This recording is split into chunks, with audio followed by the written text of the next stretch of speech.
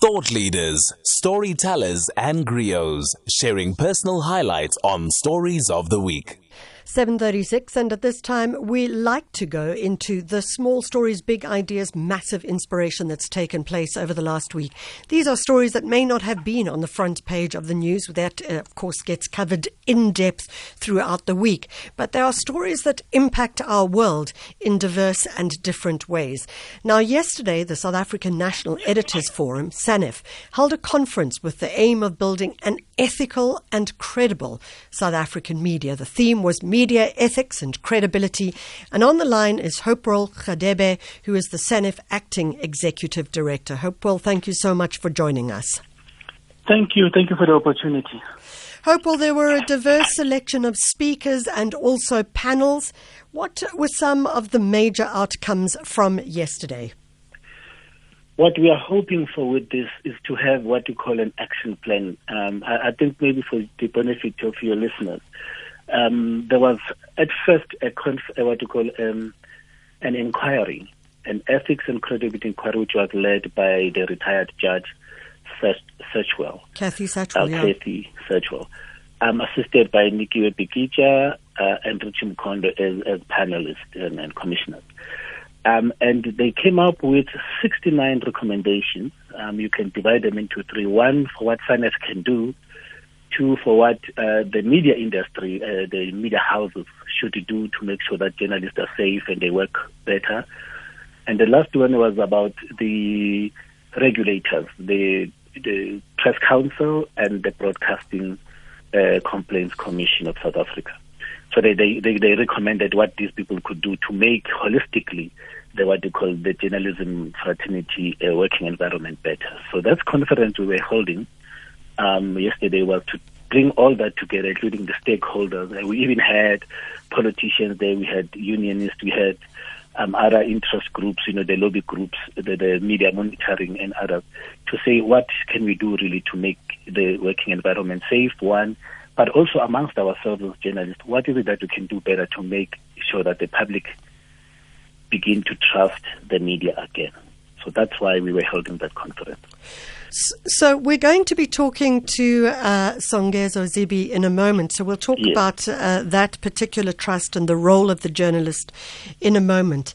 But what I'm interested in finding out from you is if there were 69 recommendations in the Searchwell inquiry, yes, how are you going to ensure that at least some of them are followed up and followed through so that it doesn't simply remain a talk shop for yourselves? Absolutely. That's why we had to have the conference and say which ones can be prioritized and which ones can help us move forward. As I said, that there were those that we knew that it meant SANEF can really implement those. And those were about us talking. One of them involved training.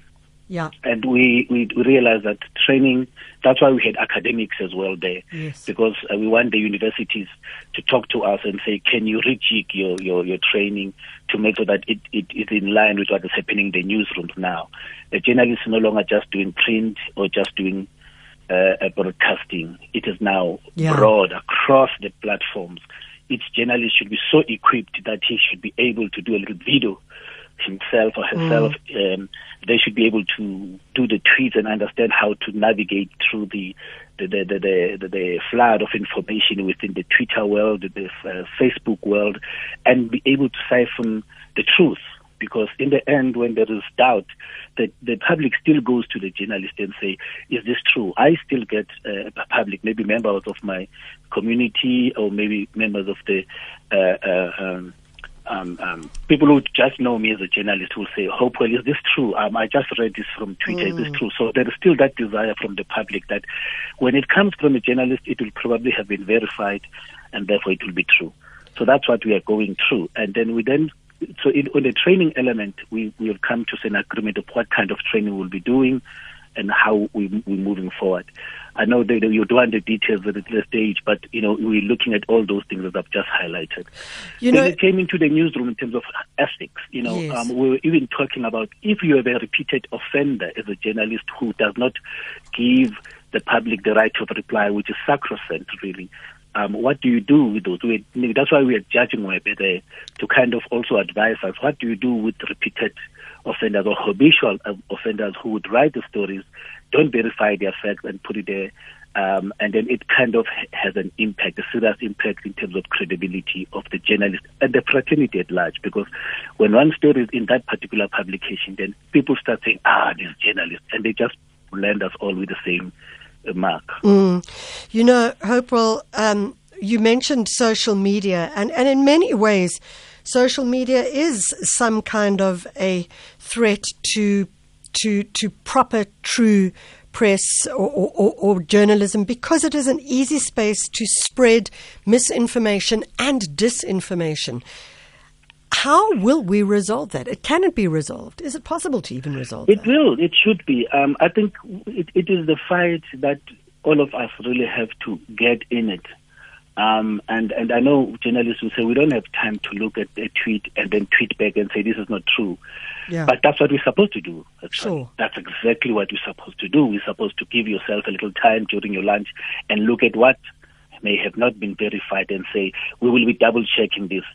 Don't spread this. And that way we'll be assisting society. We're going to make our society the kind of society that we want it to be, the one that would rather know that it has been verified by this newspaper or by this radio station or by this television. Therefore, it is not true or it is true.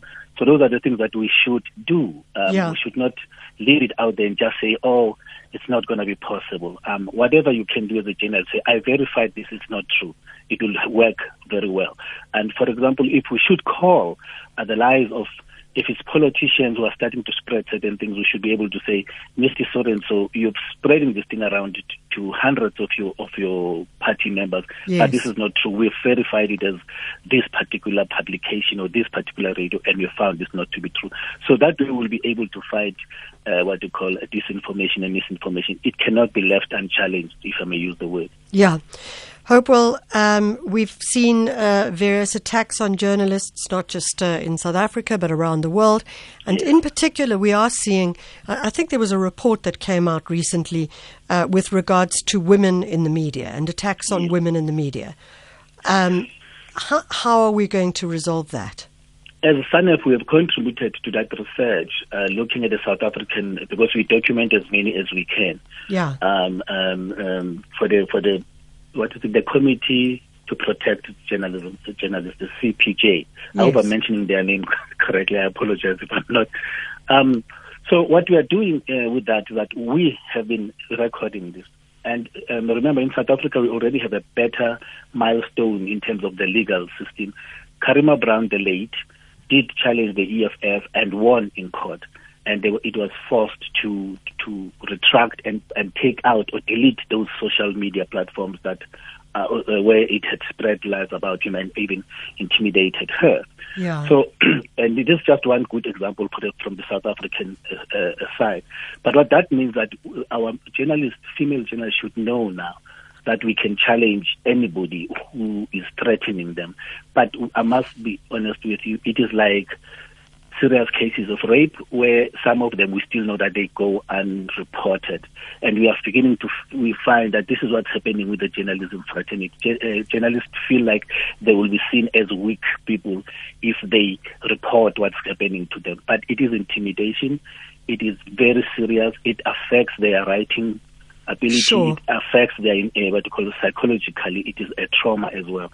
So you get the person not wanting to do this sort because it has to do with, say, maybe the ANC or this mayor or that politician. They no longer want to come near those cases and want to do something else. And that's self-censorship. And that's the truth going underground, because if you knew as a journalist that if I investigate this, I'll find this truth, then you are not doing it. Therefore, you are also there's that abdication of one's duty.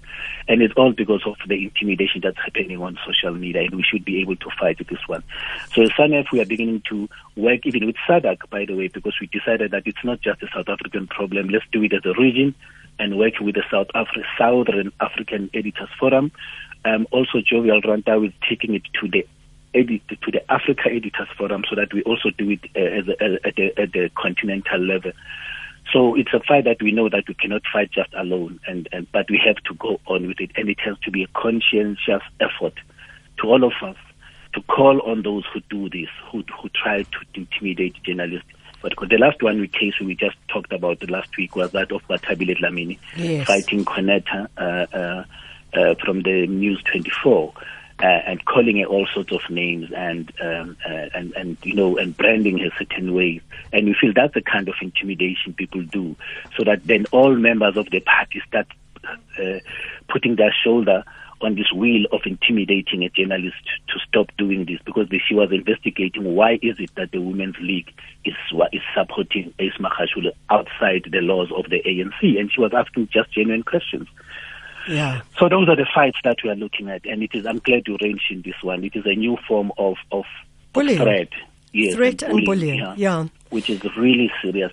We are afraid that it could lead to some members of a particular party, any party that has been intimidating a journalist, to now taking action and start breaking the curve maybe of that journalist, or maybe, they even threaten with rape, they threaten to slit their throats. It's very serious, it's traumatic. One of the senior journalists, I think Sunday World, they even threatened to rape the wife and children. So try imagine that. You start wondering whether you go home or you leave home, you look over your shoulder, whether you might leave home and people jump into the house and start intimidating and torturing your family. So this is a very serious threat. HOPEWELL Radebe, you have a great fight ahead of you, and we are all your foot soldiers. The SANEF Acting Executive Director from the South African National Editors Forum, and specifically talking about the Media Ethics and Credibility Conference.